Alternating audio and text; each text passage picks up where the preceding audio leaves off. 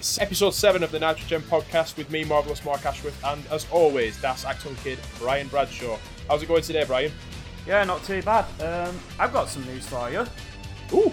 I'm actually coming around to the Dungeon of Doom a little bit. Holy shit! Yeah. You drinking today, Brian? I have, but that's unrelated. It's mainly because for these 2 episodes, we see very little of them. Yes, always a good thing.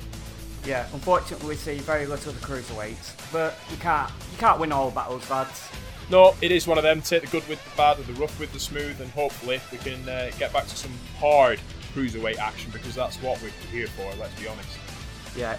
Going down on November 27th, 1995 from Salem, Virginia, is this Nitro. But firstly, we'll round up the World War III pay-per-view results. Johnny B. Bad defeated Diamond Dallas Page to retain the WCW World Television Championship. Big Bubba Rogers defeated Jim Duggan in a taped fist match. Bull Nakano and Akira Hokuto with Sonny Ono defeated Mayumi Ozaki and Kyuta Suzuki. Kensuke Sasaki with Sonny Ono defeated Chris Benoit to retain the WCW United States Heavyweight Championship. Lex Luger defeated Randy Savage. Sting defeated Ric Flair. And Randy Savage won the 3-ring 60-man Battle Royal to win the vacant WCW World Heavyweight Championship. Did you see any of this, Brian?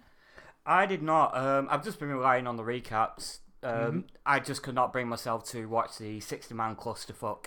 That's what I've been calling it, because it just sounds like an absolute clusterfuck to me. The rest of the pay-per-view, there is a couple of matches I really should go back and watch. But yeah, I've kind of like just put that pay-per-view as a whole into the back of my mind. Yeah, it's been discussed a couple of times on 83 Weeks with Eric Bischoff and maybe a couple of others as well, that the World War III pay-per-view with 3 rings and 60 people, yada yada yada, is an idea that's much better on paper than it is in reality.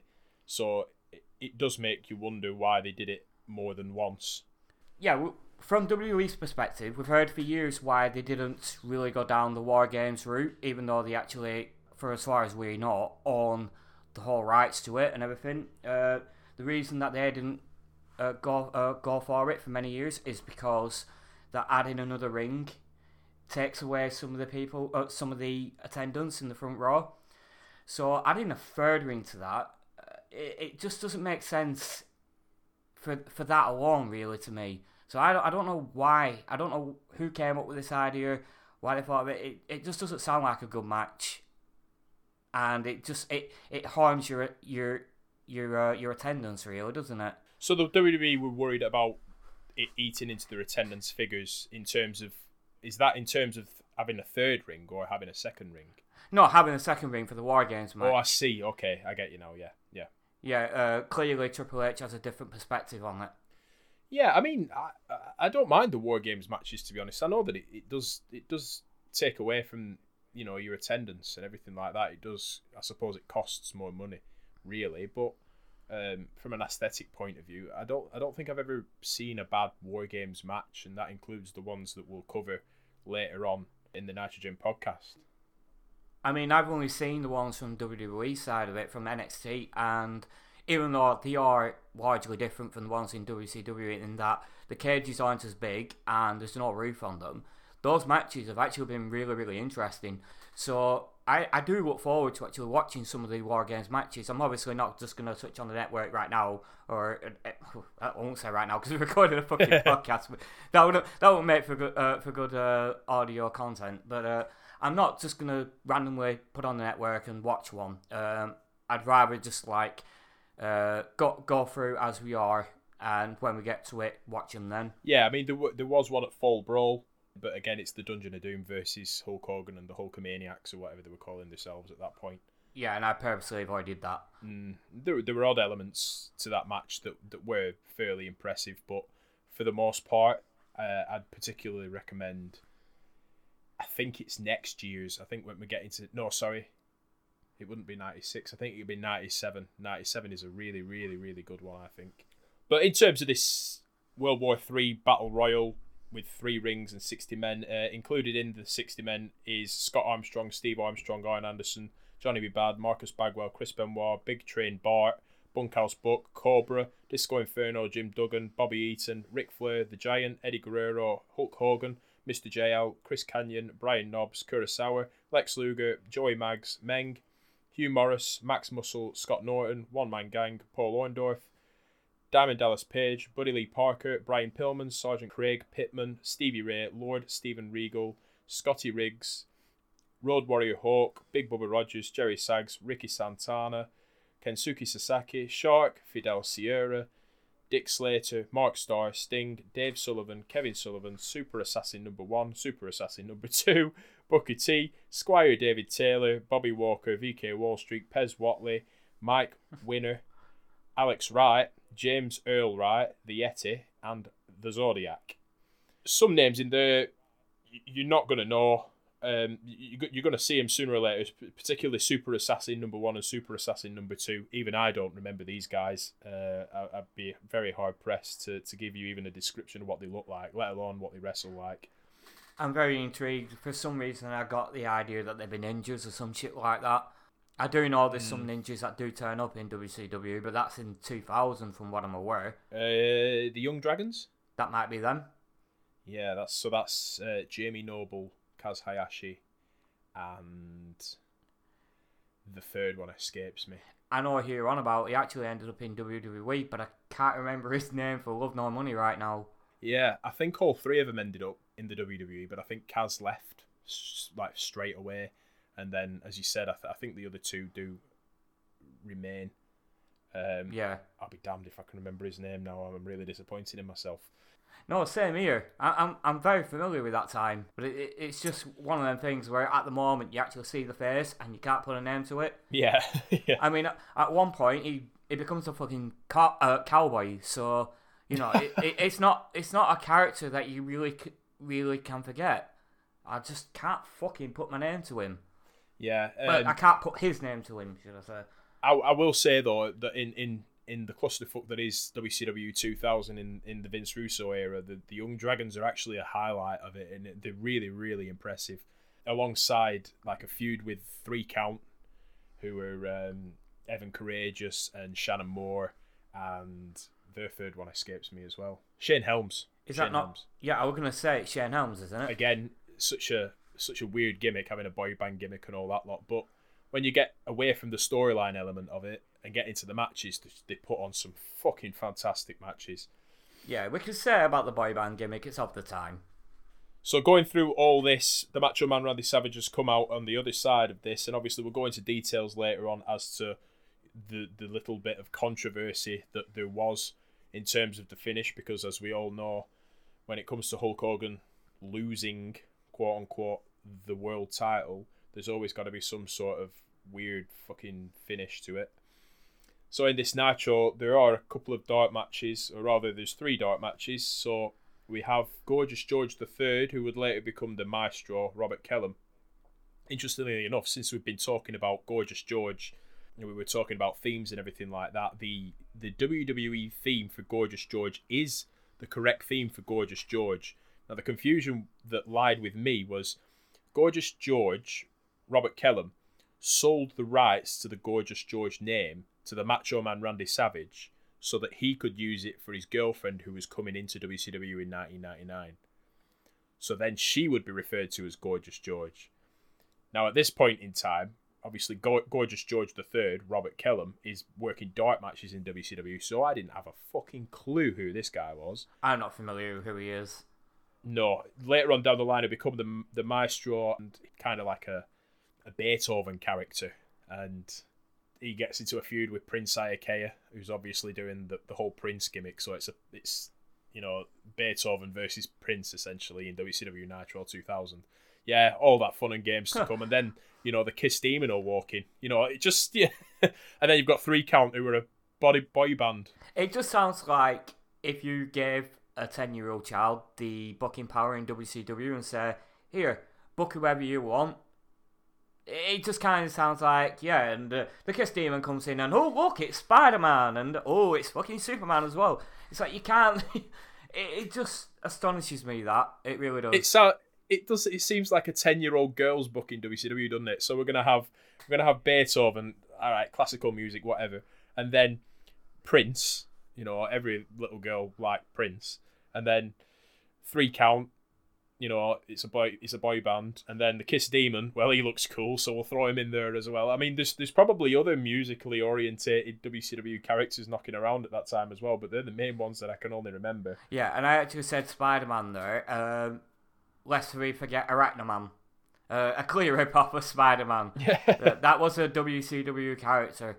all the good times, man. Yeah, I don't know when, but yeah, I am aware of that. So, Gorgeous George III will defeat Cobra, who I did a little bit of research on after his debut a couple of weeks ago. Turns out to be Jeff Farmer, who will become quite synonymous with the fake Sting character that will come somewhere down the line. Yeah, not the other Jeff Farmer, infamous for doing one of the worst promos ever. I don't know if you've ever seen that. I don't think I have. Yeah, it just starts with the word "yep." Yeah, it's very very southern. It's from like late 70s, early 80s. Yeah, I'll send you a video of that. Yeah, it's highly regarded as one of the worst wrestling promos ever, but it's quite infamous for it. Another dark match is the Blue Bloods, who are Earl Robert Eaton and Lloyd Stephen Regal, defeating Bunkhouse Buck and Dick Slater with Colonel Robert Parker. And the last dark match is Alex Wright defeating Disco Inferno. Oh my god. Why is that a dark match? Why is that not a Nitro? Come on. I'm disappointed, actually, because at this moment in time, it's getting to the point where we're not seeing Alex Wright or Disco Inferno on the TV at this moment in time. I mean, I've been pleading for a lack of Dungeon of Doom, but to pave way for these kind of guys. Yeah, exactly. And we're just not getting it.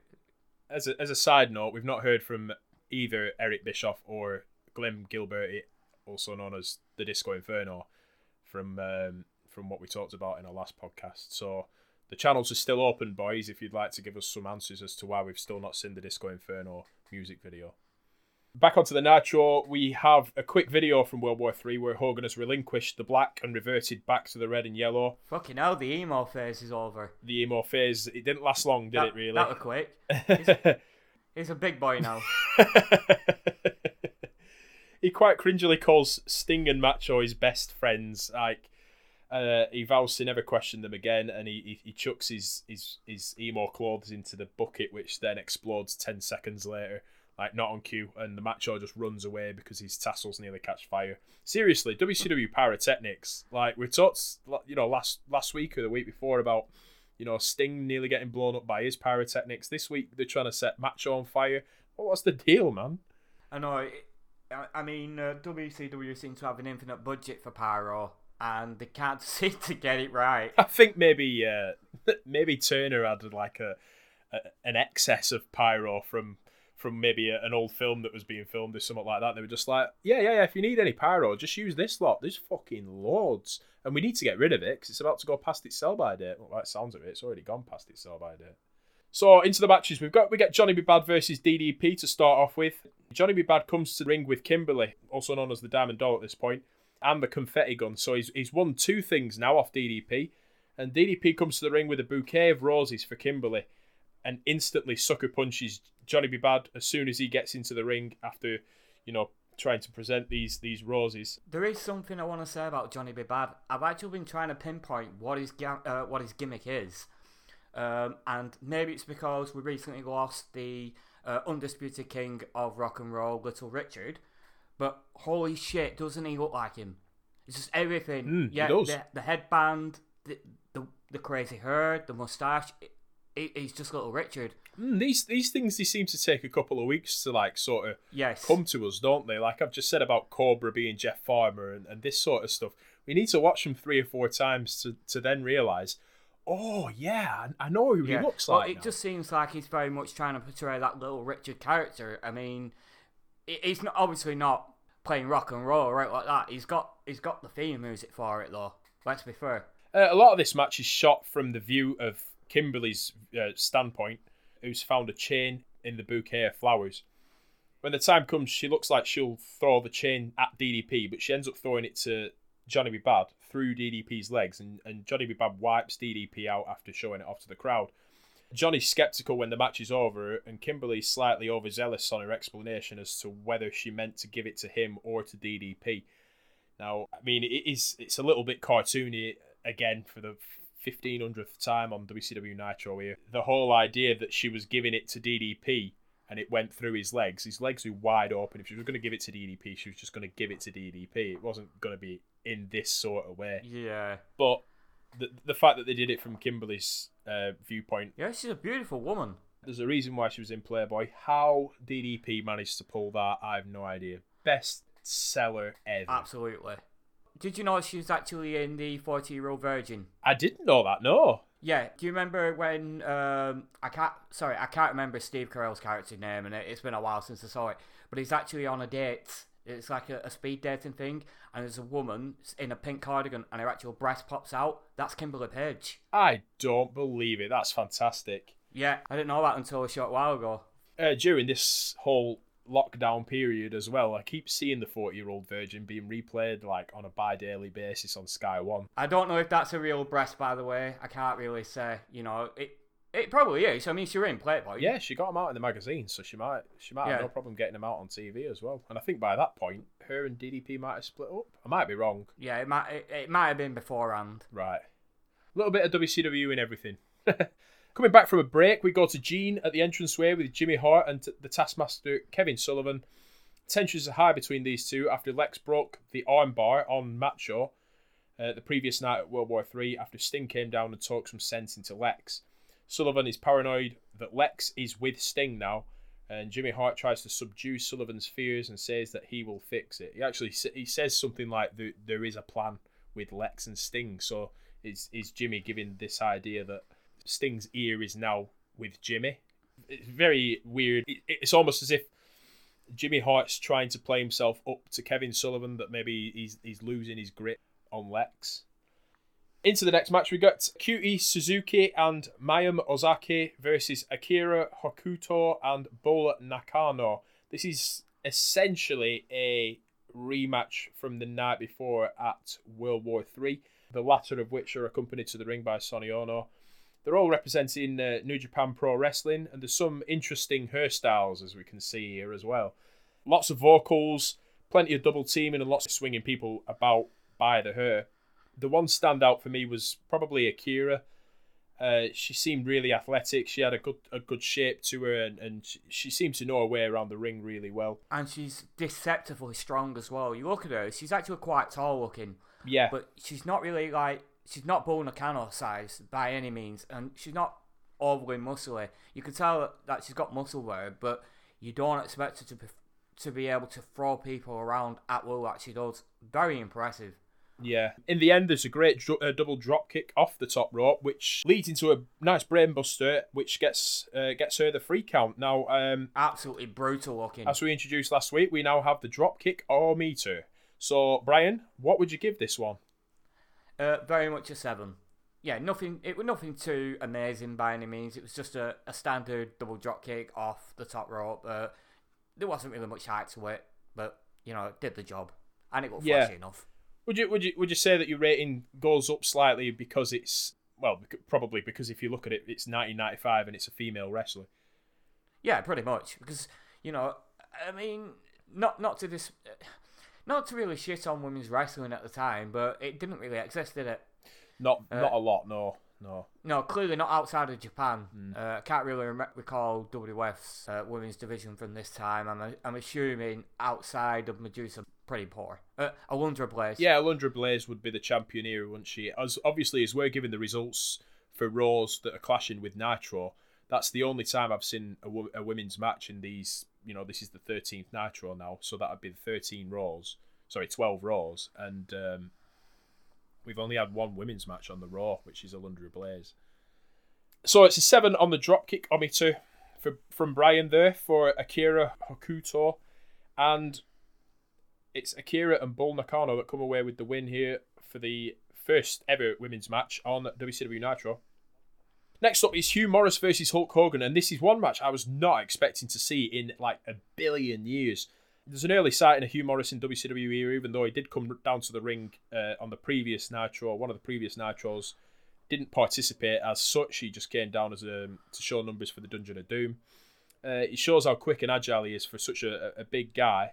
He connects with a moonsault, but it's only with his head. He seems to be a little bit more overzealous about it, or maybe Hulk Hogan's a little bit too close to the corner turnbuckle for him to connect fully, because usually the moonsault connects in a splash type maneuver rather than a headbutt. And one of the most impressive moves in the match, and Hulk Hogan obviously has to Hulk up from it as well. Yeah. That really left a sour taste in my mouth watching that. Yeah, it was a bit of a shame that, as you said, it wakes Hogan up, who quickly dispatches Morris with a big boot and a leg drop for a 3 count. Pretty squashy, but does give us a slight taste of what Hugh Morris is, and he's still down there in the old WWE Performance Center, isn't he? No, he's long gone now. Long gone, really? Oh yeah, he went out in a blaze of controversy. Interesting. Tell me more. Basically, he was accused by several wrestlers of very harsh treatment. In particular, he was accused of punishing the female talent by having them stripped of their underwear and wrestling. Oh. He was also known for using racial and homophobic slurs to wrestlers as well. One of the people that actually did accuse him of such is the man that's Luchasaurus in AEW now. Yeah. I am not at liberty to say that he actually did do these things. I wasn't there. There are people that have accused him. There are people that have defended him. Usually I do say, where there's smoke, there's fire. What had happened was that he basically resigned before WWE could investigate. I see. Yeah. I don't know much about Hugh Morris's personal demeanour. I only know him from, the professional standpoint of who he was in WCW, and I knew that he were up in the WWE for a long time, weren't he? I mean, he must have been up there for over 10 years. Yeah, I think he left around about 2015, 2016 time. Right.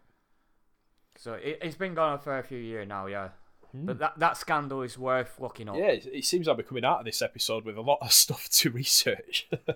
Yeah. Back onto Nitro, we're now plugging the encore presentations for the pay-per-view, something that we actually discussed in a previous podcast episode that they don't do. I think it was just after Full Brawl. They were going, we're waiting for the footage, and then, in that meantime, what they could have been doing is they could have been plugging, the replays of the pay-per-view. But yeah, that would have fallen out for Halloween Havoc. Yes, it was. Yeah, you're right. Sorry. So now they are doing the encore presentations on a Tuesday night. And then it's the Gene who brings out the WCW World Heavyweight Champion, the Macho Man Randy Savage, back in colours rather than in black and white too, so his emo face is over as well. Gene mentions the controversy from World War III, where Hogan wasn't eliminated over the top rope. Hogan comes out and says that the title still has his name on it, brother friend. I just love Savage's retort. It just says, I was planning on getting that changed. No argument. No, they roll the footage from World War III, and just as it's about to show the Giant pulling Hogan out, it cuts off and Giant comes out to attack Hogan and Savage. Sting comes out to help while Hogan gets back up with a chair. Savage was chokeslammed to the floor at the entranceway. And Hogan goes to town on the Giant with maybe 10 chair shots, about 7 of which looked weak as shit. Yeah, they wouldn't harm a fly then. No, I mean, it just kind of sliding off the Giant's head rather than hitting him on the head. But, kudos to the Giant. He sells like a trooper for it. It just looks so wimpy. Sting attempts to calm Hogan down after he whacked a referee inadvertently as well. And both end up checking on the Macho Man after the Giant sort of waltzes away. Bischoff then teases on commentary as they cut back that Sting has the ear of Hogan, advising him not to go after the Giant. This section's again is sort of feeding into the Hogan versus Giant storyline that's been polluting the WCW airwaves for the past 6, 7, 8, 9 weeks. Yeah, just continuing to try to tease that Sting is with the Dungeon, even though it's been made clear several times now that he really is not. And what we're doing here is, as well, we're constantly giving the Macho Man an excuse to potentially have some time away from wrestling to try and heal himself up. That's the way I saw this anyway, is if you get the Giant to come down and chokeslam him to the floor, you can always put on commentary, right, the Macho needs a couple of weeks to rest up and everything, because that arm is in some seriously bad shape at this moment in time. Yes. Into another match here, and we're going to have Arn Anderson and Brian Pillman versus Sting and Lex Luger, which has been hyped up all the way through the show. After the entrances, Luger takes his time showing up, but he does in the end. Again, I think this was just sort of done to make it look like everything. You never know what could happen on WCW Nitro, so Lex is kind of he's not going to come out, his music's not playing, there's no pyro, and then he just randomly shows up with no music, and then his music starts playing halfway through. Yeah, that was random. Things seem to be going good for Sting and Luger as a cohesive unit pretty much from the get-go. When Sting needs saving or when Lex needs saving, they're both there to sort of help each other out. And in the pivotal spot, Luger pushes Pillman off the top rope while Sting has Arn in the Scorpion Deathlock. Pillman crashes into Sting, which breaks the hold, and Lex from now on is persistently in the wrong place at the wrong time. When Sting needs a tag, Lex will be off having words with Pillman, or when Sting needs a save, Luger's been pushed off the apron. Finally, after Arn and Pillman found another way to double team Sting, Nick Patrick essentially just lets Lex go after the pair of them illegally, and they get the upper hand. It made me laugh, this, because it just gets so nonsensical. Really, the referee's supposed to be, the referee can disqualify wrestlers for this sort of stuff, this double teaming and everything, and he just lets Lex go and just lets them all fucking brawl. There's no consistency at all. Yeah, from the off, Lex is just like, fuck the rules. I mean, It's like 20 seconds in and he gets in the ring illegally. Yeah. No, and going back to him being in the wrong place at the wrong time, they sell it as if it was actually on purpose, that he was purposely being late whenever Sting's in peril, and he purposely knocked Pillman into Sting. I mean, whatever about that.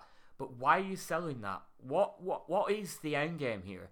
Yeah, it's weird. Because to me, it makes absolutely no sense. He's had no problem with Sting. Sting's been his friend, so now you're teasing that he might be on the outs with him, and then you go to next week and this is completely forgotten about. Yeah, it's kind of it's like mass confusion from the commentators, isn't it? They're kind of making a story out of something that is a non-story, really. Yeah, it is a little bit unusual. That's a good shout, actually, Brian, because I didn't write any of that down, but the finish is Sting rolling Pillman in a really bizarre finish, which I think has actually been fucked up. Luger and Arn are fighting, and Sting awaits a move from Pillman so that he can duck and roll him up, but Pillman looks really confused about what to do, almost as if he's forgot the spot entirely.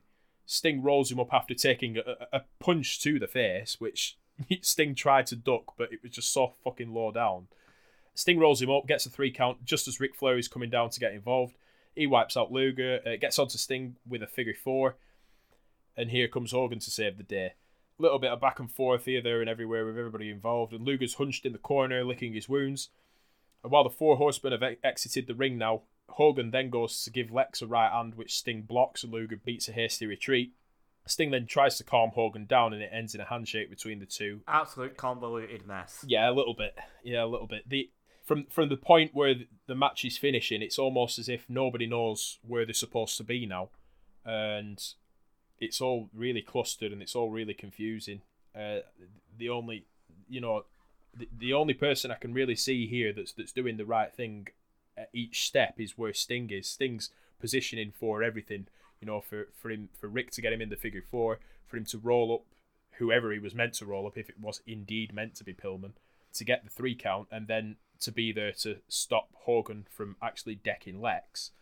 Everything's sort of right for him, but the rest of them, Luger's, fumbling about being unusual. Pillman just looks confused. I don't know if he took a shot to his head or whatever and just sort of fucking was dazed. But this whole thing just kind of looked a little bit unprofessional to me. Yeah, same here. As we come back from the break, Bischoff and Co summarise the episode, plugging Saturday night for an update on the world champion Randy Savage, while McMichael does an impressive job of actually prompting people to go for the replay of World War III. There'll be an update for Starrcade on Saturday night also as we fade to black. That'll be the end of this Nitro, and we've gone off the air with Hogan now going after Lex Luger, Sting getting involved, trying to calm everything down, and all of a sudden the 4 horsemen look like the cohesive unit, whereas the people that are going against the 4 horsemen seem to be all over the place and they don't know which side the bread's buttered. No, it wasn't a good episode, was it? I mean, there wasn't really much to talk about, really, was there? No, not a lot. No, I mean, there was enough. There's enough happening, but there's not enough to just, like you said, there's not enough to really break down and talk about. I mean, honestly, the only interesting thing in this episode is probably the Johnny B. Bad DDP Kimberly love triangle. There's enough intrigue to really pick it apart. I don't know if they were all knackered after World War III or what. It was just a night off for them. Yeah, it just seems to be a recurring issue with the fallout for the pay-per-views. They are tend to be not the most spectacular shows, but this one took liberties with that. Yeah, but the thing is, I see him as probably the highest momentum as well. You have that high momentum. If your pay-per-view is successful, you'll have high momentum going into your Nitro or your Raw the next day, but also your highest momentum is the one before the pay-per-view as well. Because you've got to keep building. You can have, I think in the middle you can kind of let momentum slip a little bit, but as long as your momentum's going into the pay-per-view and your momentum's coming out of the pay-per-view.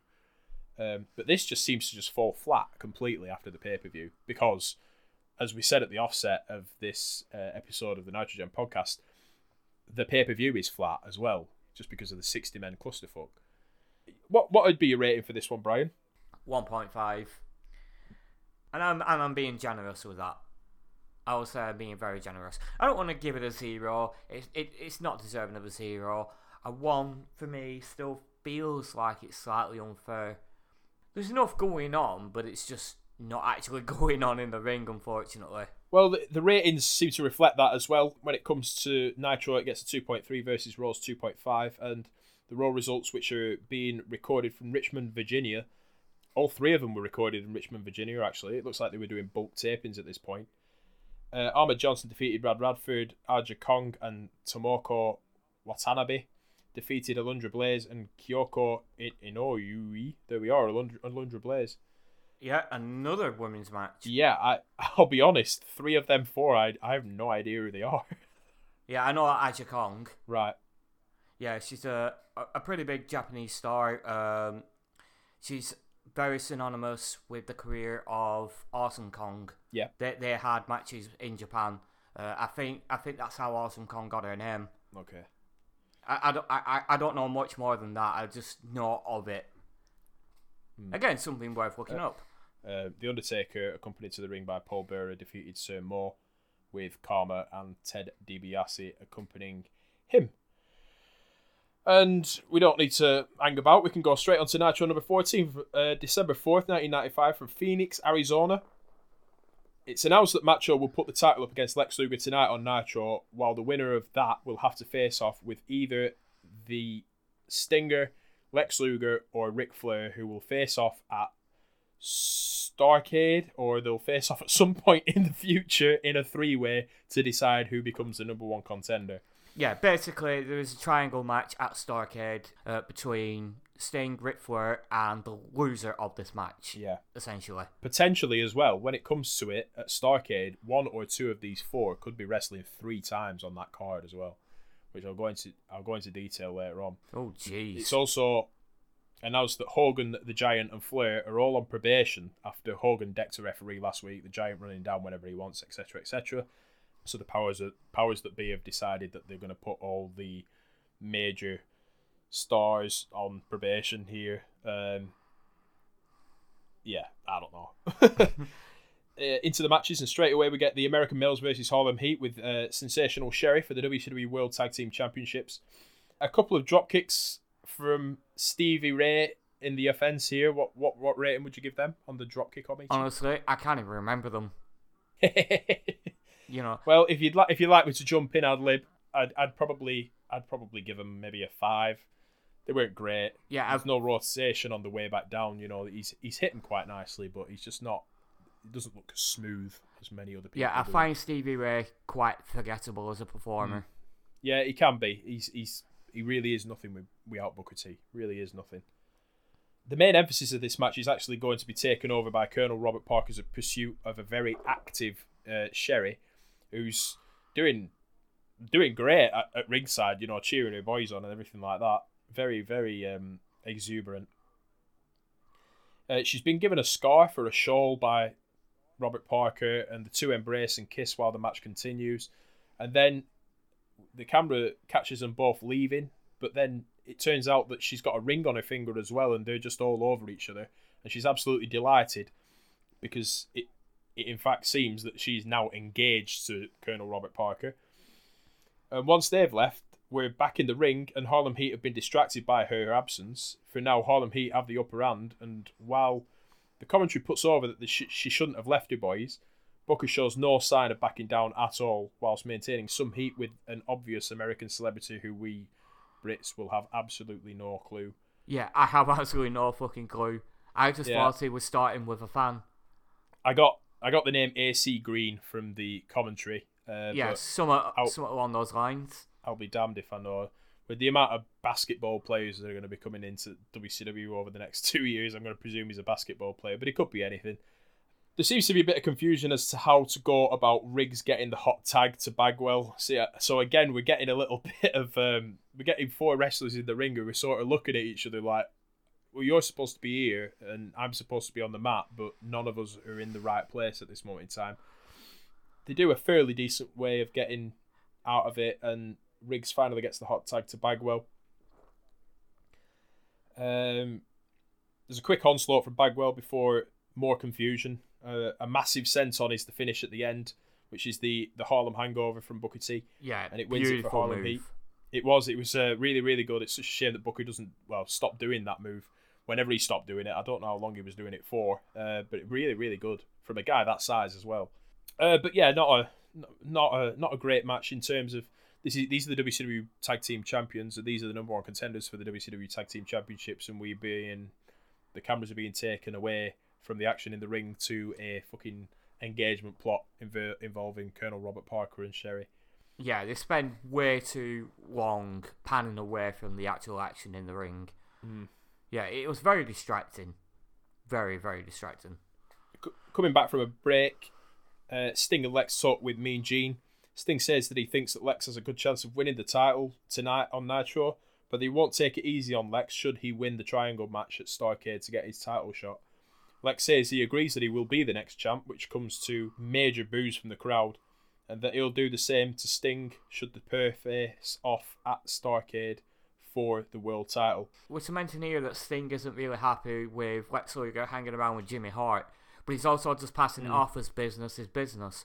And I mean, if you're his best friend, you really should be doing more of a job to convince him to not be hanging around with him. Yeah, completely agree. You know, never just saying, "Oh, I'm not a fan of his business decisions," but that's what it. You know, it is what it is. It's like, no, if you're the good friend that you say you are, tell him that he's wrong for doing that.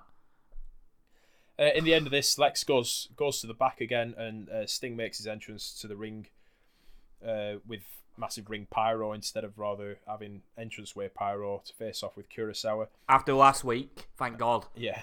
Well, say last week, our most recent episode where he nearly runs into his pyro. Yeah. It's already on the ramp. We don't need pyro going off there, lads. That's it, yeah. But you never know in WCW, it could just happen. The missus noted as well that Lex Luger realised he'd gone through the actual entrance way and then came back out again because he'd gone the wrong way. I didn't see that. I didn't see it either, but she saw it. She's like, why is Lex coming back out? He's gone the wrong way because he's come back out and he's had to go a different way. Lex Luger doing Lex Luger things. Yeah, Lex is Lex. So on to Sting versus Kurosawa. Bischoff on commentary has a cheeky little dig at the WWF by saying while the others are paying their bills. There's a big dropkick from Sting here. Another one for the dropkick-ometer. Yeah, it's always a solid 8 with Sting, isn't it? He's so good with his dropkicks. This sends Kurosawa out of the ring, but Kurosawa gets the advantage when they get back in the ring, particularly going for the arm as Kurosawa is the arm breaker of WCW. There's a lot of concentration on that arm, obviously, but it quickly turns when Kurosawa is in the corner offering up many chops, but Sting comes out fighting, a Stinger Splash and a Scorpion Deathlock later, and it's another win for Sting. Very much like the Hugh Morris Hulk Hogan match, quite squashy, with a little bit of offense from the loser. And immediately it was blatant that Sting was going to win. I mean, we all knew that Sting was going to win. He's not going to say that, I've got all this momentum, and then he loses, because that does nothing for him. But then he uncovers for a potential loss by Kurosawa by saying he needs Robert Parker to translate instructions from the ref. So it's like, immediately I just thought, well, okay, you're just basically covering for his loss there. Yeah. It's just trying to maintain the character, aren't they, really, without it damaging the reputation of him that much. Even though, you know, if you're losing against Sting, who's potentially going for the World Championship, it's not going to damage you that much. No, you don't. I don't think you need that extra layer. No. There's a plug for Starrcade 1995, which it turns out will air on Wednesday, the 27th of December, which is a very random day to have a pay-per-view, but obviously I know that there's going to be a lot of Japanese people there, and I think WCW have got a couple more events scheduled around that time as well. But it's also announced here that the Stars of Japan will be facing off with stars from WCW all the way through the card. So as I alluded to earlier, some wrestlers potentially wrestling 3 times on that card. Sting is going to be facing off against one of the Japanese wrestlers. Lex is going to be facing off against one of the Japanese wrestlers, and the Macho Man would be as well. And then you've got to have the triple threat match, which includes Ric Flair, who's not wrestling earlier, against one of the Japanese wrestlers. And then whoever wins the triple threat then goes and faces the WCW World Heavyweight Champion. So potentially, for a guy like, say, for example, for Sting, he could be wrestling 3 times on one card. And yeah, that's going to knock the wind out of you. Especially with them fucking Japanese wrestlers as well, because they're stiff motherfuckers. Yeah, as long as it's not Lex. No. I mean, potentially seeing him twice is bad enough. Seeing him potentially 3 times, that's horrifying. On to the next match here, and I don't mind telling you, Brian, that I think that this, honestly, on this episode of the Nitrogen podcast, this probably is the match that everybody needs to go back and watch. This is Scott Norton versus the Giant. Now, I know what people are screaming right now. They're like, this is like a big man match and this must be fucking shit. And I'm actually like, I did not mind this match. It's not fucking brilliant by any stretch of the imagination. No. It's 2 brutes just going to town on each other, essentially. And there's only really 2 or 3 big spots in it. So the Giant gets a big scoop slam with a very, very long post, just holding him up in the air. Scott Norton gets a massive atomic drop on the Giant with what seems to be like an even longer post, and then just fucking screams at the top of his lungs, flexes his fucking arms, and you could just see the absolute rippage in his arms, in his back. It actually gave me, you know, it made me sit up. Yes. And it made me just go, fucking hell, that was good. I mean, Norton, you can tell he's got the strength in him. You can tell. But there's still a size proportion between the two. And you think there would be at least a little bit of struggle in picking up the Giant. He does it so effortlessly. It's fucking impressive. Absolutely brute strength there. And I thought this was pretty random, putting Scott Norton against the Giant, but it did. I think it did favours for the Giant after looking a little bit like a wuss last week with them fucking atrociously bad chair shots from Hulk Hogan. But Scott Norton hasn't, although he's been locked in a program with the Shark, Scott Norton hasn't diminished his character in any way either. He's come in and he's continuously looked like a badass that could just rip somebody apart given the chance. I never thought that it would be the Giant that he could potentially rip apart, but right now, all the fibre of my being wanted Scott Norton to win this match. It really did. Yeah, and I want to see more of these two go at it. And they kind of given Scott Norton an out, is that he actually tried to go up top and do an aerial move, and he just landed into the short slam. And that short slam was pretty damn impressive in itself. I mean, we know what Big Show can do, or Giant, whatever you want to call him. You know, we know what he can do. We know he's got the strength. But again, Scott Norton, he looks like an absolute barrel of a man, and Giant just picks him up pretty much with ease, and one-handed as well. Well, they say one-handed. He's got his other hand on his back, but all that strength is in the one hand. Yeah. And yeah, very, very good stuff. This match is just there to put over the strength of both competitors, and it's a shame that it was so short, but you know, if we get to see these two go at it again, I will be all for it. Yeah, definitely. It's short, it's sweet, and it does say a lot about the other content that's been on the last Nitro and this Nitro that I'm going to personally say that, you know, if you've got 2.5 minutes free, go and have a look at this match, because for its time as well, it's just so impressive, and I'm finding myself liking Scott Norton more and more and more as time goes on, really. Yeah, if you're on the toilet having a dump and you want something to do, watch this Yeah. match. Next up, Ric Flair brings out Charles Barkley, who he claims is the best basketball player in the world today. Again, I wouldn't have known Charles Barkley. I actually thought they said Gnarls Barkley. Yeah, that's what I thought as well. But now we know who Gnarls Barkley based his name off, rather. But yeah, for Ric Flair to say that in the day of Michael Jordan, Karl Malone, Scottie Pippen, and Dennis Rodman, it's kind of a bit of a... It's heelish, let's put it that way. Yeah, very much so. Barkley does try and give it a little bit of heel play and everything like that, but this is essentially just an excuse to bring a celebrity out on Nitro. Yeah, and he couldn't sound more infused as well. Yeah, I think it just maybe he's just such a bad promo, but you think being a well-known sports star, apparently, you think he'd be used to having a mic in front of him by now, and he's just sounding like, yeah, Ric Flair. He's I've got nothing on this guy. I did kind of... Come on. Come on, give me the money. I want to go. It's like, show a little bit of passion. Yeah. I mean, as you've just said, then I did kind of put that towards it being a sports athlete that kind of... There's a lot of sports people out there that just don't know how to have charisma on a microphone, really, and I kind of put it down to that, really. But as you said, if he's being paid, then you never know. It might just be... I just want pain and I just want to get the hell out of here. He obviously pales in comparison to having, arguably the greatest fucking promoer of all time, the greatest mic worker of all time alongside him. Yeah, and that only really adds to what we're saying, because he's just saying that he can't hold a candle to Ric Flair. No fucking shit, mate. I mean, even Gene has more charisma. Yeah, you've got a lot going against you there. Flair alludes to Barkley potentially joining the Four Horsemen as well, just for the sake of it. Please don't. But, Please do not. Yeah, pretty throwaway, to be honest. Just let's get a celebrity onto Nitro and people might pop for it. Whoopsie fucking do that. But again, for a British audience, it means diddly squat to us because it's not Vera from Coronation Street, is it? It's not somebody we're gonna fucking recognise. I nearly fucking splitted my drink. Of all the niche references, Vera from Corrie.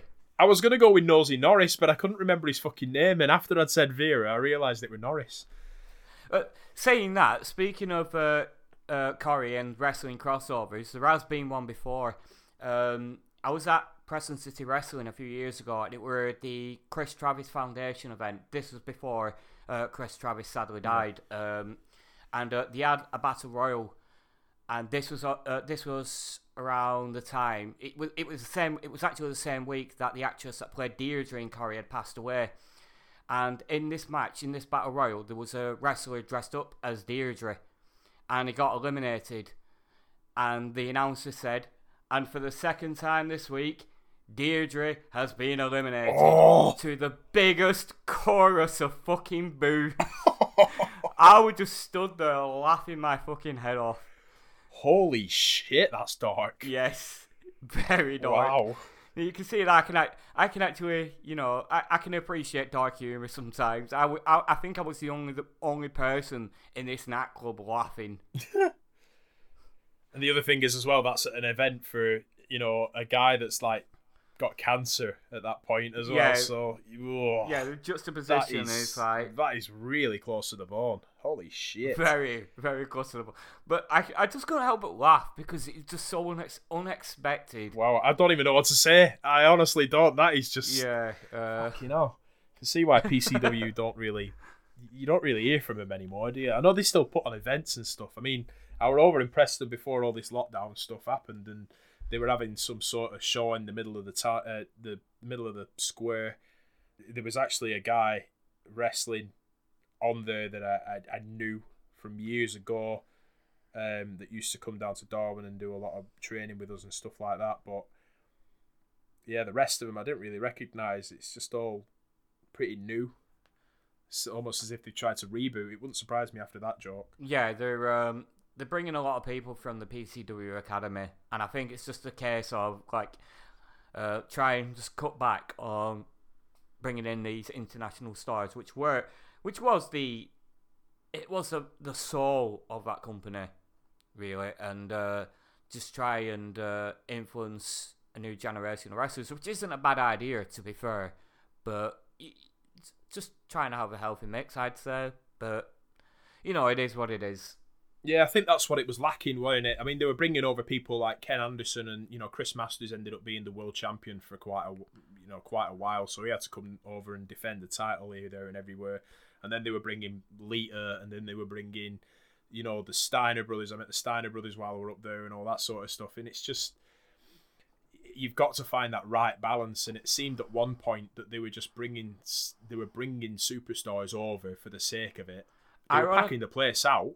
Yeah, but it's just a shame that they couldn't find the healthy balance to promote new stars whilst using people like Lita as a prime example to sort of put these new stars over. Speaking of Chris Masters, that same event, unbeknownst to me at the time, I was actually hanging around with Chris Masters' then fiance. I don't know if they're still together.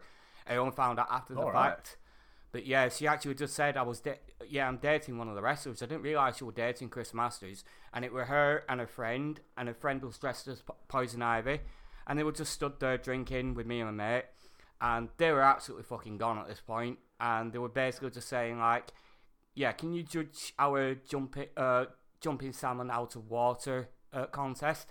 And they proceeded to actually jump like salmon out of water. Yeah. That night is an experience of itself, seriously. Yeah, I'm surprised we never met at a PCW event, I mean...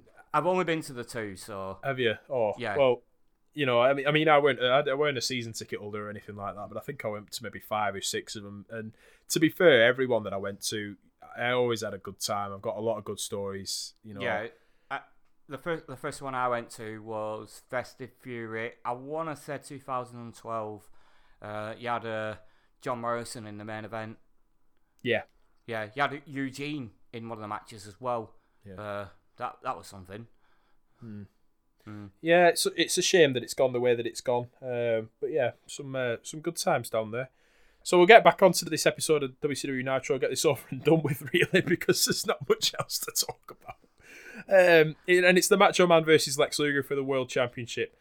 It takes a little bit of time to get started, which is probably down to Macho's injuries, which is going to help him fucking, just save time and save himself bumping around. Gotta say, Macho Man again. It just seems like every time he's got a big match, or anytime he's got a match, he just wears the most fabulous looking gear. In this match, he's wearing lime green and raspberry pink. And he just, I don't know, I just could go for like refresher squishies or whatever they fucking call them bloody sweets. You get ones that are basically I think they're apple and raspberry, but he looks just like them. He just looks delicious.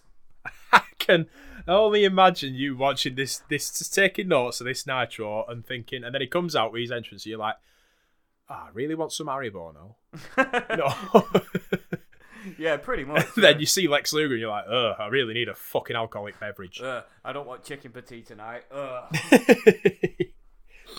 So yeah, it's a pretty even heavyweight contest. Macho's not even missing a step though, even though he's really, really hurting. There's top rope maneuvers and suplexes. They all continue. Heenan details that you have to pin Savage because he just never stops.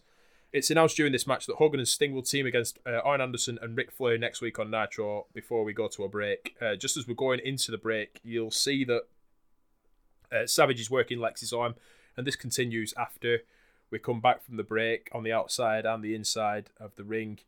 This is obviously revenge for Luger's continued onslaught on Savage at World War III, where he continued to focus on the arm, and then Sting ended up coming down to try and diffuse the situation. Gotta say, Lex Luger impressed the fuck out of me in this match. Yeah, you enjoyed it? I wouldn't say that it was a 5-star match classic. You're not going to get that with Lex Luger. It speaks a lot about the man that he seems to, that every time there's a World Heavyweight Championship match, he seems to put in a shift. And he does here. Maybe he's just a lazy son of a bitch. Maybe he just, he only puts in the effort when it actually means something. I don't know. It could just be Macho Man's step-by-step match writing. But Luger actually selling a body part and actually just putting in an all-round shift. I was more impressed with Luger here than I ever have been. Again, it just says a lot about the man that he's just not very well known for basically doing anything much in a match. He does put in a lot of effort here. I'll give him his due. Yeah, I'd hope it's because he's facing a man like Macho Man and he's upped his game simply because he is facing somebody of that caliber. Obviously, if he's in a match with Hulk Hogan, again, you're limited to what you can do with Hulk Hogan anyway. But also, the ego's the size of the planet, and why are you going to want to up your game against somebody like Hulk Hogan when you know you're going to get squashed by him at any given turn that any opportunity that Hogan has? But yet, that match that they had with Hulk Hogan, I actually said then that he impressed me there as well. Yeah, I mean, it wasn't really anything special by any means, but he made it look like a title match. So, yeah, again, I think it's a case of when it actually means something, he will do something. If it doesn't mean anything, he'll just be Lex Luger and slack off. Yeah, it's a good shout. It's a good point. I've never really thought about it like that, really. But when I'm thinking about this match, he is selling like a trooper for Macho, and he is making it look as good as he can to the best of Lex's ability as well. So still his standard. Selling. It's noticed that Macho, each time he rolls out of a pin attempt, he's got a limp left arm, so he's even just fucking selling this arm like fuck, like almost as if his left arm is just completely dead. There's such a lack of depth when it comes to Lex's moveset, although he is selling like a trooper and he is getting all the strikes in. Though the whole match has been like that, really, it's just been strike, strike, strike. Not many moves to talk about. Whilst the two are out of the ring, Jimmy Hart has taken the turnbuckle off, which doesn't work well for Lex, actually. Macho runs Lex into it, and there's a big elbow from the top, but there's no referee to do the count. Now, this is where things are going to get interesting. Ric Flair comes down to help Jimmy Hart, and a delicious-looking right hand to Macho connects. Whoever's doing the production at WCW has got the perfect camera angle just to see this right hand go into Macho's face, and it looks like it connects. Macho sells it perfectly. Yeah. Jimmy rolls Lex on top now so that he can get the pinfall, while Flair goes back to the back, but the Hulkster is stalking him coming out of the entranceway. This kind of annoyed me a little bit because Flair does actually look back, and I think he sees Hogan and then turns around again. Yes. He chases Flair back into the ring, but Hogan has noticed that the referee is about to count Lex's pin. He prevents that, which makes the referee throw it out as a no contest, and in the melee, Hogan is about to jaw Lex Luger, but Sting comes in to shove Lex out of the way and receives the right hand from Hogan. Sting then is just absolutely hot and mental, and Savage stops the pair of them stops Sting from probably giving Hogan a couple of right hands as well. Mongo had the call of the night in this whole clusterfuck of a post-match sequence. It's when Ric Flair is against the ropes and Hogan is going in to punch him, but he stops short because he gets distracted. Mongo shouts, "He's going to knock the peroxide off his head." Fucking pop me to fuck. Brilliant. Absolutely brilliant. Really digging McMichael at the moment. Really digging. For everything that I said about him, I take it back. He's been consistently brilliant on commentary. I mean, even sometimes when he comes out with some confusing shit, about him coughing up his own toenail a few weeks ago, that was just gross. Sorry to put that thought back in your head, Mark. Yeah, thanks a lot. Hey, if it's any consolation, that thought has come back into my head. Yeah, silly little things like that aside, NFL chatter, constantly talking about the Chicago Bears. Did he play for the Chicago Bears? I'm guessing he did. But either way, he's got an obsession with them. All that aside, he's enthusiastic and he does come out with some really funny lines. He seems to have eased himself into that commentary position quite nicely. He seemed quite nervous at the beginning and he seemed to babble a little bit and he seemed to stumble over a little bit, but as he's kind of making it his own now, isn't he? Yeah, he has become a very, very competent announcer. For someone that just have a wrestling background as well, I've got to give him his due. Yeah, 12 years at the Chicago Bears as well. Oh, right, okay, that answers that. In case you were wondering. We end up going to a break, and coming back from a break, Hogan asks which side Sting is on. Visibly pissed off, Sting says that he's totally on Hogan's side and that Lex is mixed up, and while he is his friend, he wants to know, would Hogan run out on any of his friends? Hogan makes the point that Macho warned us all about Luger and his true colours, But Sting continues to defend him and says maybe he's pissed off that he didn't get the opportunities that he thinks he deserved. In the end, Hogan and Sting shake hands, and for now, cohesion, if Sting can keep Lex Luger out of Hogan's way, to which Sting agrees to keep Lex out of Hogan and Matt Show's way. See, this answers a lot of questions. It ties it all together, and it makes complete sense. The only thing that doesn't make sense is, call back to last week, is Luger's clear bullshit in the tag match. Yeah. I mean, why sell that as a thing that you just don't follow up on a week later? It just seems like everyone's forgotten about that. That was one thing that was in the back of my mind. But everything else, it makes complete sense. And it's actually a very good storyline when you pick it apart. Yeah, we'll have to see how it goes over the next couple of weeks. Going into Starrcade, we're actually almost completely through 1995 now, Brian, which is unbelievable to think about, really, because it only feels like we've been doing this, for a couple of weeks. Yeah, we've gotten through it pretty quickly. Yeah. It's a good thing that the Nitros are quite short in that aspect, because that way we can actually just fly through them.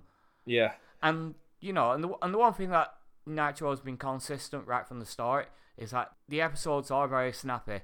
Even the bad ones are very snappy. They don't feel like they're dragging out for double the time or triple the time. Yeah, there's not a lot of time being wasted either, is there? I mean, we go back to this main event here, and there was, maybe a minute at the beginning where there wasn't any action. It was just sort of, I don't know, it was just sort of dead air, if you like, in terms of wrestling. But they do get into it, and the match does drastically improve. But just to go back, just as we're closing off the show here, Sting kind of stumbles in his promo a little bit, but he tries to save it. And it still seems like we're giving Hogan the rub from Sting to keep him over. That's unfortunate. Yeah. We go back to the commentators to round out the show and remind people that there's dissension within the ranks of the top tier of WCW athletes, while the Four Horsemen teams seem to have their shit together. Closing off Nitro there, can we get your rating for this one, Brian? Yeah, it was a 2.5. Again, nothing special. The matches weren't offensively bad. 2 matches were very short, unfortunately, but it's a 45-minute show. This one actually went a little bit longer than previous episodes, so I think it ended up rounded out to 55 minutes. But it didn't feel like any time was really wasted anywhere outside those 2 matches. Seems like the title match was given a fair due amount of time. It wasn't a spectacular show, but it wasn't bad.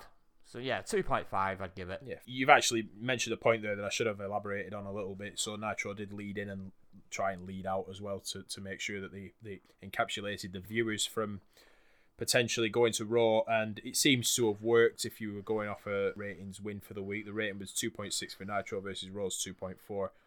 And again, coming from Richmond, Virginia, the Raw results from a taping were the British Bulldog with Jim Cornette defeating Bob Holly, Fatu defeating the Brooklyn Brawler, Razor Ramon, the WWF Intercontinental Champion, defeating Dean Douglas.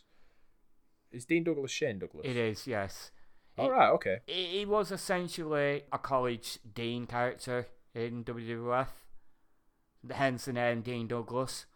But it's clear that Vince McMahon doesn't know what a fucking Dean is because he was a teacher. The main event for that one was Marty Jannetty versus Sid, who was accompanied by Ted DiBiase, and they wrestled to a no contest. Oh, 5-star classic there. Yeah, I was. I mean, until I got to the bottom there, and I was thinking to myself, that's actually not a bad card when you look at it. But, Bulldog versus Bob Holly, Razor Ramon versus Douglas. I don't mind Sid. I'm not too clued up on Marty Jannetty, to be perfectly honest. Jannetty's not a bad performer. I was going to say he wasn't a bad performer. He was with Shawn Michaels, wasn't he? Yeah, it was the Rockers. Yeah, and obviously we know about Fatu. Rikishi. I just don't like the Brooklyn Brawler. I don't think anyone's ever meant to like the guy, to be honest with you. And we're seeing a lot of Ted DiBiase as well on WWF Raw at this moment in time. But yeah, not a bad show when it comes to WWF Raw there. No. And that's another episode of the Nitrogen Podcast in the can. We want to thank you very much for listening in, as always. And if you'd like to follow us on social media, you certainly can do. You can go on Facebook, where you just like us. You can go on Twitter, you can go on Reddit, you can go on Instagram. It's at NitrogenCast there.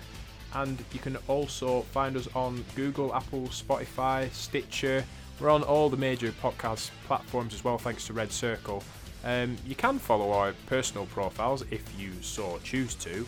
And Brian's going to go into a little bit more detail now because he's changed his. So, fire away, Brian. Mark has had his for a very long time, and it's very noticeable. Hardgram with 6s instead of A's. For me, it's trying to say, oh yeah, it's my name without the vowels. If you've not really seen my name anywhere really, you're probably going to be wondering, right, well, is his name spelled with an I or a Y? So I've changed it. It's now Das Acton Kid. And that is very fitting as far as I'm concerned. Yeah, if you're reading my Twitter feed of late, yeah, very, very fitting. Been very accident prone lately. And we've got plenty of things in the pipeline as well. We're always welcoming suggestions from you guys as to what to do to fill these many, many hours during lockdown. We want to make it as entertaining as possible for you guys as well. It's always massively educational having conversations with people out there that are listening to what we're doing here, because we're just doing it for fun. We're not doing it for any other reason but just to have a laugh. And I'm glad I've got my good pal Brian, Das Acton Kid, over there on Twitter to go through all this with me. I'm sure it's going to get better in the coming weeks, in the coming months. Back at you. If anybody just follows me on Twitter, know that I'm very passionate about this project. It's some of the most fun that I've ever had, really. It's actually keeping my own mental issues at bay. Obviously, everyone's going through it right now, and yeah, it's keeping me occupied. It's giving me something to look forward to, and I have a blast every time we do one of these, despite the quality of the show. The worse the quality, the better our podcasts. That's what I said in the last one. I agree with that, yes. For me, Marvellous Mark Ashworth, and for Das Acton Kid, we'll catch you next time on the Nitrogen Podcast. See you later, guys.